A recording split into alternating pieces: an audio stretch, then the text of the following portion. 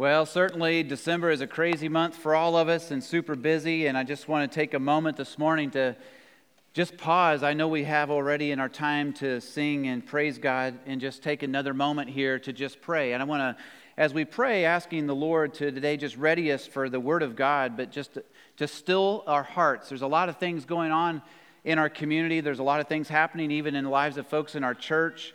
And even today, I want to pray especially for Erica and Alyssa as they're going to go minister to a friend as soon as church is finished. And the details I don't want to share at this moment, but a tragedy has taken place, and these young ladies are going to go come alongside a friend. And so let's just lift them up and also our family together. Dear Father, we come together today and so grateful for the privilege to worship. Lord, to be able to lift up our voices in song and to be reminded of even each other of your great love for us, the power that we have in Christ. And we thank you for that today, and it's a privilege to praise you. Lord, we come in today with a lot of distractions in our heart and mind, just the busyness for students, it's the end of a semester, and there's pressure, and there's demands that are high, and our hearts are heavy for that. There's tragedies that have taken place this week, and very difficult things to hear in the hearts of many in our church. Many of us are celebrating new life and so many new things, and celebrating your great grace. And so we come in here this morning, Lord, as any family would, with those that are mourning and those that are celebrating. And so, Lord, you know the measure of grace needed in every heart in this room this morning, and we ask, God, that you would just pour out that grace through the power of your Spirit today in a way that only we know you can. Lord, draw those to you today that are not Christ followers yet, that this time this morning in the Word would expose the reality of Christ and the need for Jesus Christ. And today by faith, we would trust in you. Lord, thank you for the Word. We praise you for it in Jesus' name. Amen. This morning I invite you to open your Bible to the book of Nehemiah. Today we'll be in chapter 4. We have completed some wall construction parts on this chapter study, and now the gates have been hung back in order. So if you're new to the book of Nehemiah, this is a building project that is fantastic to see. A city wall going into construction, gates being hung back. It was once in ruin. And just as you can imagine, when something that was once named by God's name, this is a city that was known as God's city. It was God's temple that was there. All of that was destroyed. It seemed the glory of God had been now completely wrecked. And now God has sent back people for reconstruction, rebuilding, because our God is a rebuilding God. It's a great template to look at in life, for sometimes things happen. Sin happens in our own life. Sin happens to us, not only from us, but to us. And as a result, man, it's like our lives get wrecked like a city broken down without walls. But God has designed us as people, and through Christ, we can see a reconstruction and a renewing of our lives. We're called to be renewed, and God rebuilds. Old things are passed away. Behold, all things are made new. Because now you're suited as a Christ follower, you're suited for eternity. So you take the challenges that are real in life and you expand them out onto the scope of an eternal time frame. So yes, though, as Paul even described in the New Testament, though my outward self is perishing, that is true. My body is getting older and is diminishing, that is true. And I receive persecution and destruction and all kinds of things come our way. Though my inward man is renewed day by day, and quite frankly, I'm suited to live for eternity because of what Christ has done for me. So I can take the challenges of life, and though they're hard in this moment, and expand them out onto a grander scale, but to see the fact that God is a rebuilding God and taking whatever is broken in life and puts it back in order.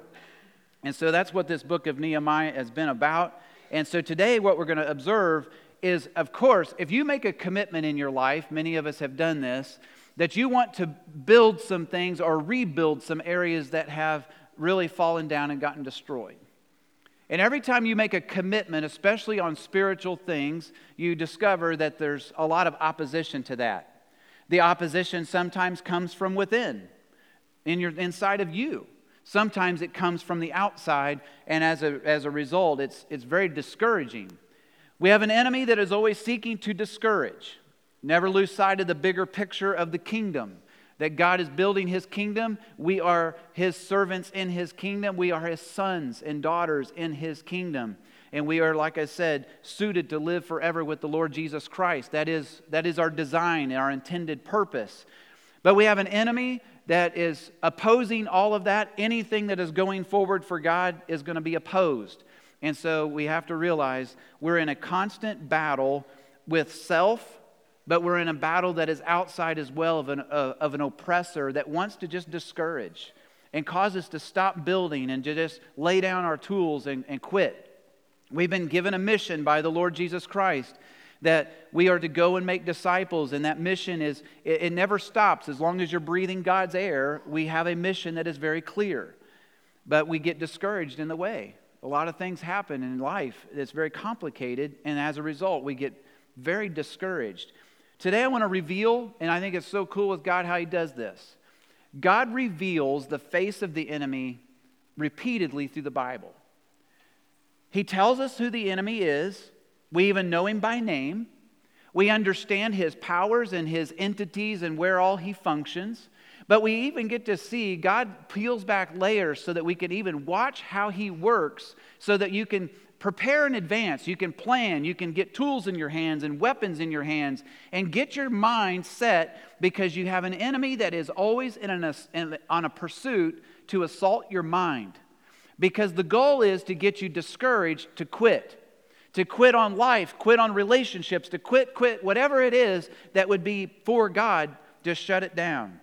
And so today we're going to peel back the face of the enemy. At the same time, we want to look at what's a righteous response to the attacks that come. So Nehemiah chapter 4, verse 1. It says, "But it so happened that when Sanballat heard that we were rebuilding the wall, that he was furious and very indignant, and he mocked the Jews.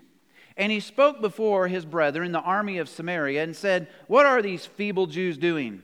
Will they fortify themselves? Will they offer sacrifice? Will they complete it in a day? Will they revive the stones from the heaps of rubbish, stones that are burned?'" He's mocking this man, this individual. His name is Sanballat. And he obviously has some level of advantage at this point by the fact that the walls are broken down and the gates were burned. Now that all of this is starting to get built back, this is a threat. Because Israel, or the Jews, once they get this all established again, there's no longer this capacity to just keep having endless filtration in and out of the city and endless passing through the city. And so as a result, he's angry. And they begin to mock. Always remember, this is the first layer of ways the enemy wants to work in your life. You make a commitment and you will be mocked. Oh, you're going to try that again. How many times have you tried that? How many times have you said you're going to do that? Oh, you think it'll work this time? You've done this before and it didn't work before. And then there's always some other person that kind of firing off in the cheap seats that has to say something too, which it's here in the Bible. Now Tobiah, the next verse, the Ammonite was beside him, and he said, "Whatever they build, even if even a fox goes up on it, he'll break down their stone wall." Oh, so even a little fox can run on your little wall that you guys are building? After all, you're not all master craftsmen. Look, you're goldsmiths and you're priests, and you guys have all these jobs, and the women are building it and the men are building. Isn't it sweet, your little project? Even if a fox runs on your project, it would knock your wall down. And haven't you had these things happen?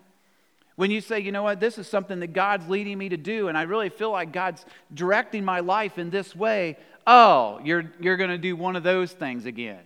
Really? And here we go with all the mockery that, yeah, you think you're going to build that? You're not. That oppression comes sometimes from the outside. And I say to you that today that, we know we have a clear enemy, and this is really complicated, I think, sometimes, because we know we have a spiritual enemy. The devil and all his cronies that go with him are very real. The Bible speaks of this. But in this case in Nehemiah, this is a real dude. This guy's name is Sanballat and his buddy Tobiah, and they're going to work together with others to oppress Israel at the same time. These are real flesh and blood people. So how does that play out in the Bible? I thought this was a spiritual battle. These are bad guys. You'll see in life, as we all know, there are people who are not walking with God. the Spirit of God is not in them. As a result, when they're in the flesh, they are, as the spirit of disobedience works in them, and it is going to oppose everything that is God. Well, now wait a minute. What are you talking about, Dwayne? Well, let me share this with you. This verse will not be on the screen, but Ephesians chapter 2, in verse 2, teaches this. That before it says that, verse 1 says, and he made you alive who were dead in trespasses and sin. So here's the state of deadness. In which you once walked according to the course of this world, according to the prince of the power of the air. So the world walks according to the prince of the power of the air. There's an order here. The spirit who now works in the sons of disobedience. So there is a spirit that is at work in the sons of disobedience, meaning contrary to God. That was all of us before you come to know Jesus Christ. You may have good days and do good things and moral things, but as a rule, we are the sons of disobedience going contrary to God until the day we trust Jesus Christ as our Savior. Now, the Holy Spirit of God lives in you, and now you are empowered by the Spirit of God to live for God. But here's what's interesting about this, is before I became a Christ follower, my whole course was opposing God. Now my course is to follow God.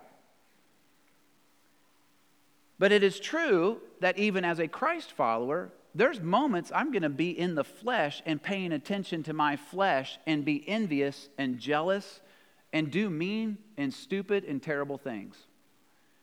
Galatians teaches about this in Galatians chapter 5. It teaches me this. It says, I say then, verse 16, walk in the Spirit and you shall not fulfill the lust of the flesh. And here's what flesh looks like. It says, for the flesh lusts against the Spirit against the flesh, and these are contrary to each other, so that you do not do the things you wish. So that means as a Christ follower, with the Spirit of God living in me, I still will do things in the flesh. There's this war going on in me all the time. So I can be in the Spirit in one moment and worshiping, loving God, loving people, doing the right things according to truth. And in another moment, I could yield to my flesh and behave in a manner that is completely ungodly. No one's proud of that moment, but it helps me to understand this, because sometimes the shots in life that hurt the most are the ones that come from a Christ follower. And it's like, what is that? I'm in this spiritual battle, and how can this be right when someone who is a professing part of the body of Christ is actually the one shooting at me the hardest and making my life miserable? How does that work? Well, in the same way that I can be in the flesh and sin against God and sin against others, even as a Christ follower, well, so can that happen with someone else that's a Christ follower. But now, what about those that aren't Christ followers? Well, they don't have the Holy Spirit in them at all.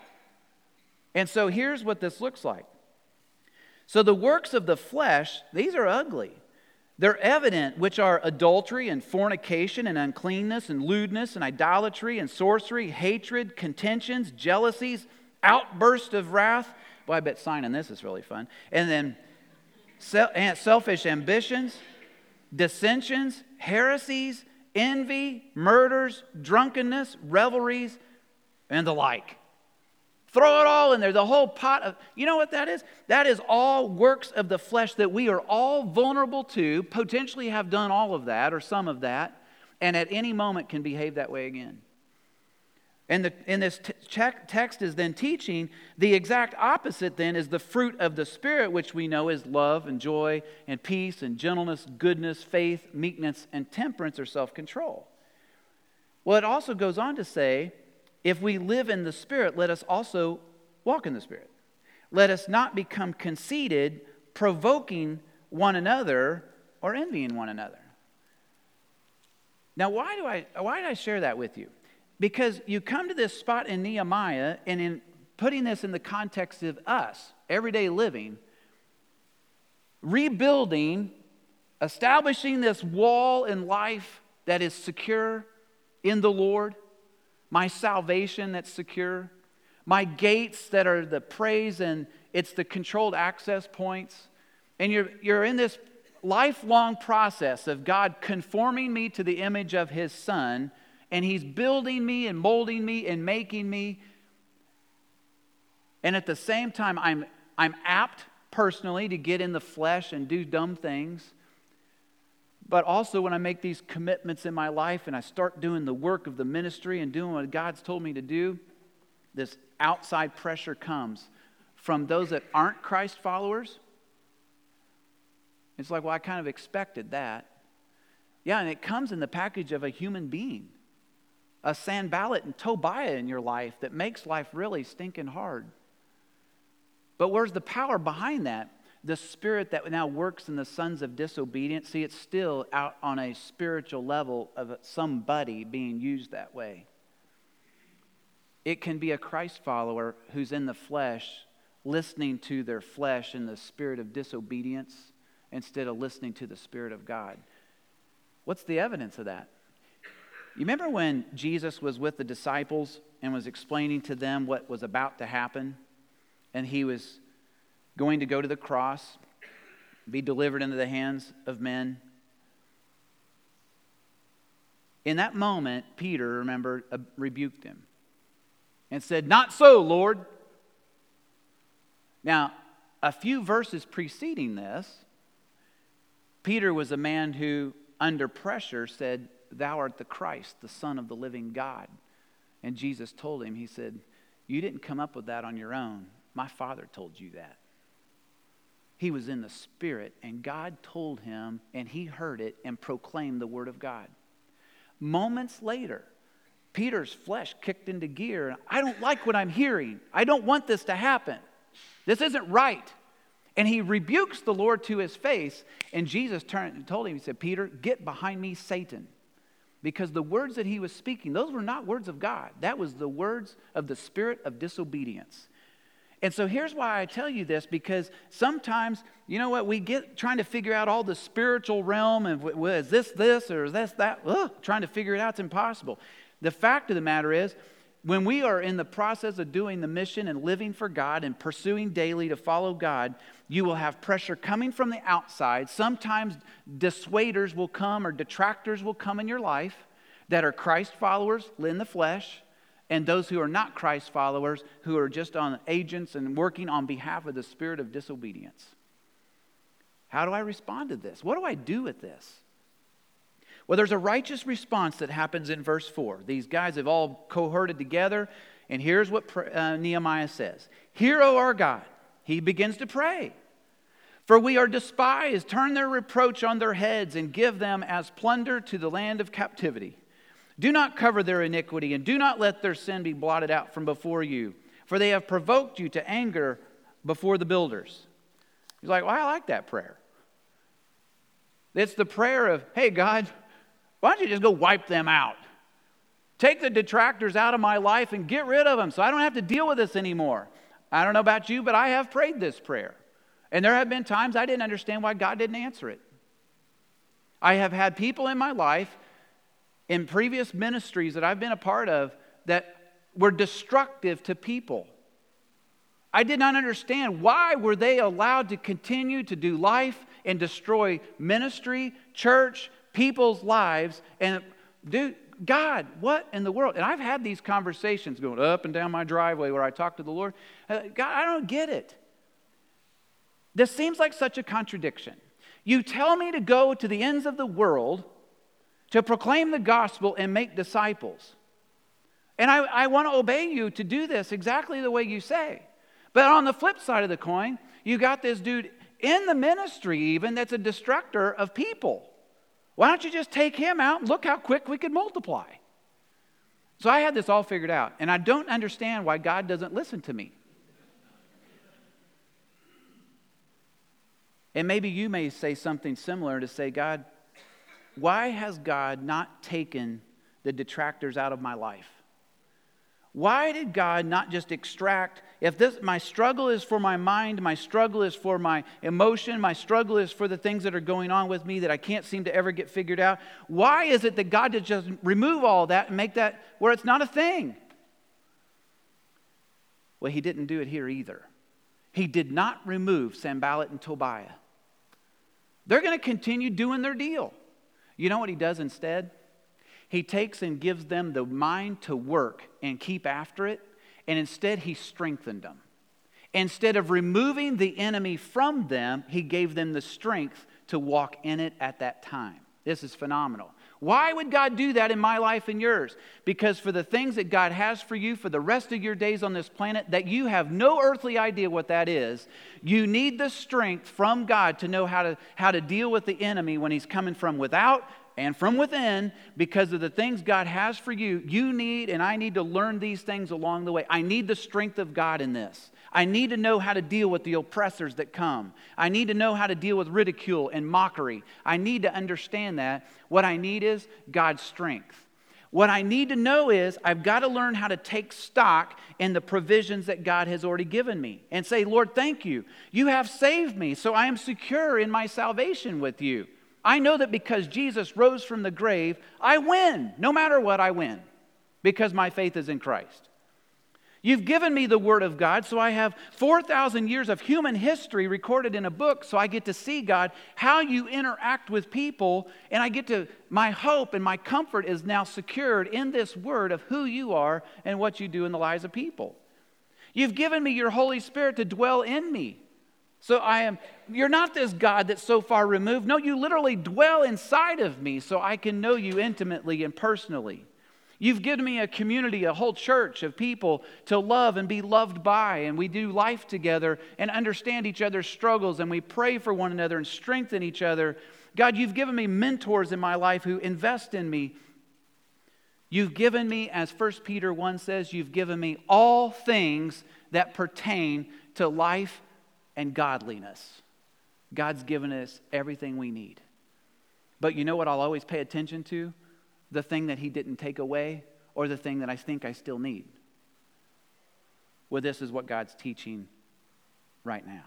He did not take away Sanballat and Tobiah. Instead, let's look what he gave them. Verse 6, so we built the wall, and the entire wall was joined together up to half its height, for the people had a mind to work. You know what God gave them? The mind to work. So they can continue doing the very project that God has already given the authority to do. Remember, Nehemiah had the authority from the king. King Artaxerxes has already put the rubber stamp on this thing that by the king's order this wall can happen with the resources of the king. And so Nehemiah knows this and can appeal to that. But now the people hear this and they have a mind to get back at it and understand the battle here, guys, is for the mind. To get discouraged, to quit. And to just roll over and stop moving forward. But instead, God empowers us to renew our mind that we might have the mind to work and keep doing the very things God's given us to do. If you watch what that says, they had a mind to work, and I think we also need to learn how to work the mind. We are taught in Scripture to renew our mind.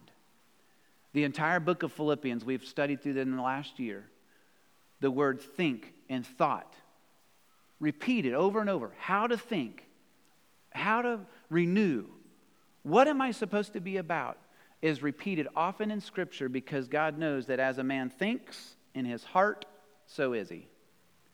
The battle is always after this mind. So now, the enemy tries this mockery game. The response was, well, Nehemiah prayed, and the people got after it and got to work. Now look at verse 7.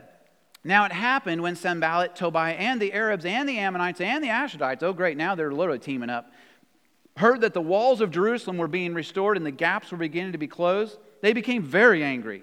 And all of them conspired together to come and attack Jerusalem. And what's the motive now? Create confusion. So now they're going to work together. It's not, two of them weren't enough. So we got to get more on board, and you need more witnesses to come and tell you, you can't do it. This whole project's a mockery. You can't make it. I've seen it before. I'm telling you, you're not going to be able to do it. And they're just going to come flooding in. And what's the goal? Create confusion among the people. It's to create confusion in you. If you just liken yourself to the city, it's to get you in a spot of confusion. Well, I just don't know what God's doing. Well, I just don't understand. Well, I don't know why it happens to be this way. I just don't know what's going on. Well, what if? What if this? And well, what if that? And we start playing all the hypothetical games in our mind, and we get confused. And we forget the promises that God's made to us. We forget the salvation that we have in the Lord and the provisions that God's given. And then what happens? Communication gets broken. It gets broken between people, but it also gets broken between us and our Father in heaven. Because we get so wrapped up in all the stuff, we don't talk to God. Instead, we start talking to ourselves. And playing all the what-if games in our lives. And we get very confused. That's the enemy's goal. Well, what's the righteous response? Verse 9, nevertheless, I love that word. All this calamity, nevertheless, we made our prayer to our God. And because of them, we set a watch against them day and night. All right, you guys want to mount up together and bring in all this artillery to confuse us? Fine, we're going to watch and pray. Now, it's one thing to pray, it's another thing to watch. Because praying and watching, they go hand in hand, but watching is this paying attention. It's the guy that's up in the tower that's looking out. He can't go to sleep at the wheel. This is critical stuff. And so there's a proactive measure that takes place in our lives. When I'm going to be a watchman, then it means I'm going to pay attention and I'm going to invest resources specifically, very specifically where I'm vulnerable. As a man of God, I realize I have points of vulnerability. And I know where they are. I know many times where the enemy has tried to exploit my weaknesses and try to push me to be in the flesh and say or do something real stupid. Because I know those points of vulnerability, I have to choose as a watchman to invest my interest in the Word of God, to renew my mind specific to those things, because every time that starts to come in, I need to be on point and readiness that I can think biblically in that moment. Because after the fact, it's like, I wished I wouldn't have said that or done that. Well, you know what? All the years that it's happened to me, and it still happens, but all those times, it's because I wasn't paying attention. I did not invest my time and interest as a watchman in the very areas of the weakness where I know I'm vulnerable. They set a watch and pray. Night and day, they did not stop. There was no breaks in the way they did this part. The attacks then came and rotated into an internal. Be careful here. He's like, okay, well, I'm getting my life in order and I'm going to get my watchman gear on and I'm good. Well, now here comes the internal attack because this is starting to really mount up outside, coming in. Then Judah said, by the way, Judah would have been the tribe of strength. If you're ever going to have one tribe that you want to count on, they're the guys. It's Judah. Well, naturally, the enemy attack went right at them to make sure they're the ones hearing the message. Go for the point of strength and just nail that thing again and again and again and again. And don't let up so that the point of strength becomes your point of weakness. Listen to this. Judah said, the strength of the laborers is failing. And there's so much rubbish, we're not able to build the wall. Well, that is annoying. It's a frustrating part because they're having to deal with all the junk. These walls were broken down. Lots of it was crushed. The gates were burned. There's trash everywhere. And now you're trying to stack up stones. In some cases, you got to peel a bunch of stuff back to put things back in order. Well, it's hard to even maneuver. And it's annoying. It's frustrating. And now we already know the wall is up to half its height. And it's like, oh, crud. Now we're at the halfway point of the project. You've been there where you kind of reach the halfway of whatever half is. And you're like, I'm exhausted. I can't keep doing this anymore. I don't want to do this anymore. And you start realizing, I just don't have what it takes. And you start running out of gas. And you're going, oh my goodness, it's only half done and we still got to keep going and there's all this junk and And the tribe of Judah just keeps hearing this, and it's tedious work, and getting rid of the rubbish is not very romantic. This is annoying, and I don't like this at all. And And now this oppression's coming even heavier. And so now here comes from the outside. This internal is getting discouraged. Now the enemy's going to exploit it. And our adversary said, well, they'll neither know nor see anything till we come into their midst and kill them and cause their work to cease. They're going to come. So it was, when the Jews who dwelt near them came, and they told us 10 times, can you just hear this? Pounding, pounding, pounding, pounding, pounding.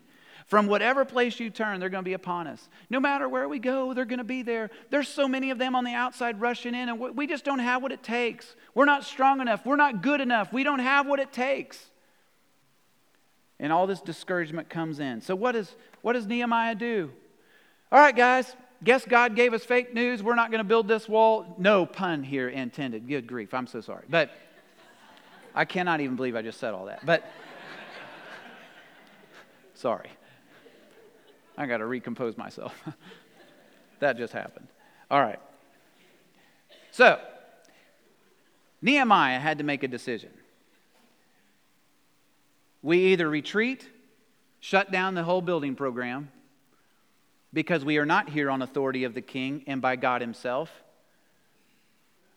or we stand on the authority of the king, knowing what God has told us to do, and we build and let the enemy bring whatever they want to bring. And that was his choice. Now, you don't just roll over and say, well, because, we're just going to pray here. No. In cooperation with God, it's the same way with us. In cooperation with the Lord, we go do the mission of God. It's why it's called the Great Commission. It is God's mission for us. He is the one who empowers it for us to go make disciples of all people. He gives us that mission, but we don't do it alone. That's why he says, and I am with you always. He then is the one who empowers it. He's the one who opens the doors. He's the one that gives you the utterance to speak. He's the one that gives you the training and the preparation so that you're equipped to do the work of the ministry. It's God doing all of these things in us, so it becomes a co-mission. So I can't just go sit in my room and just go pray, Lord, I'm asking that everybody on the face of this planet come to know Jesus Christ as Lord and Savior and become a mature follower of Christ, and do nothing with that. Instead, it's a commission. There's something responsible here. So if you're going to build a wall, you're going to have to get a trowel in one hand and some weapons in the other and go to work and be ready to do war. And that's the way Nehemiah ordered it out. So you got to position yourself for the work. Therefore, I positioned men behind the lower parts of the wall at the openings, and I set the people according to their families with their swords and their spears and their bows. And I looked and arose and said to the nobles, to the leaders, to the rest of the people, do not be afraid of them. Remember the Lord great and awesome, and fight for your brethren, your sons, your daughters, your wives, and your houses. You know what Nehemiah did? He put people and assigned them the right place, according to their family group, according to this chunk of wall. You guys manage this spot. Now, get the tools in one hand and get the spear in the other, and never take your eye off the ball here. Right place, right position. But he also gave them the right weapons to use for the moment. He had to help them also recognize the cause. What was the cause? You need to fight for your brethren, for your sons, your daughters, your wives, and your houses. This is going to impact your family for generations. This wall either stands or you roll over in the face of the enemy and let him just pilfer you, not only your life, but the lives of your family for generations to come. It's not an option here, men. Get your tools and let's get after it. So you had to recognize the cause. But then he called them out to remember something. Remember the Lord great and awesome. And as Israel as a group of people could remember, and they recount these in songs. The songs of deliverance from Egypt. The songs of the promise into the land. It's the songs of all that God has done, and the power and the provision and the salvation and everything that God has done. We get to hear and remember and remember and remember. Remember the discipline of God, the return that God has given to us, the promise He made us to build, and the empowerment to do it. Remember the Lord. It is why we as a church observe the Lord's table, is to remember. Because why? As a people, we are apt to forget the cross and forget the resurrection, which empowers us for victory. We can sing the songs of victory, but Jesus tells us to go back and remember the cross. It was there our sin was paid in full. It was there that sin lost because Jesus conquered it. It was in the grave that Jesus conquered the grave and came back in resurrection, in life, that he can give us eternal life. And so now, what in the world could possibly conquer us if death itself has no victory? Nothing. Because in Christ, we are more than conquerors. The battle, it comes from without, but the battle is also from within. That is why we are taught in Scripture to work out your salvation with fear and trembling. You're working out what God is working in. Let's be still and pray for just a moment and ask God to teach us what we need to know right now.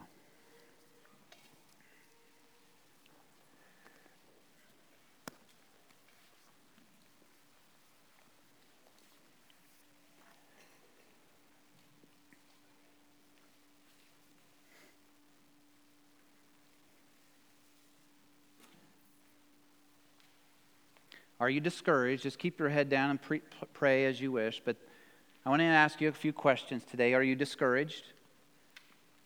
Does it seem as if the enemy's winning?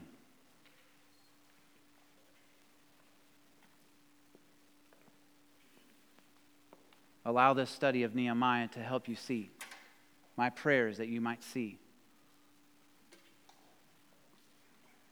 that though the enemy is very real, and in any given moment, the battles, one at a time, seems like we lose. But we win the war. Your enemy is very real. And you can take courage today in knowing that God is the victor. Our Lord Jesus Christ won the victory. If you don't know Jesus personally, have never by faith trusted Him, let me just tell you, He's the one who died in your place. He's the one that rose from the grave alive. And only He can give you the victory. Only He can give you life. Eternal life. Do you trust Him? Do you believe Him?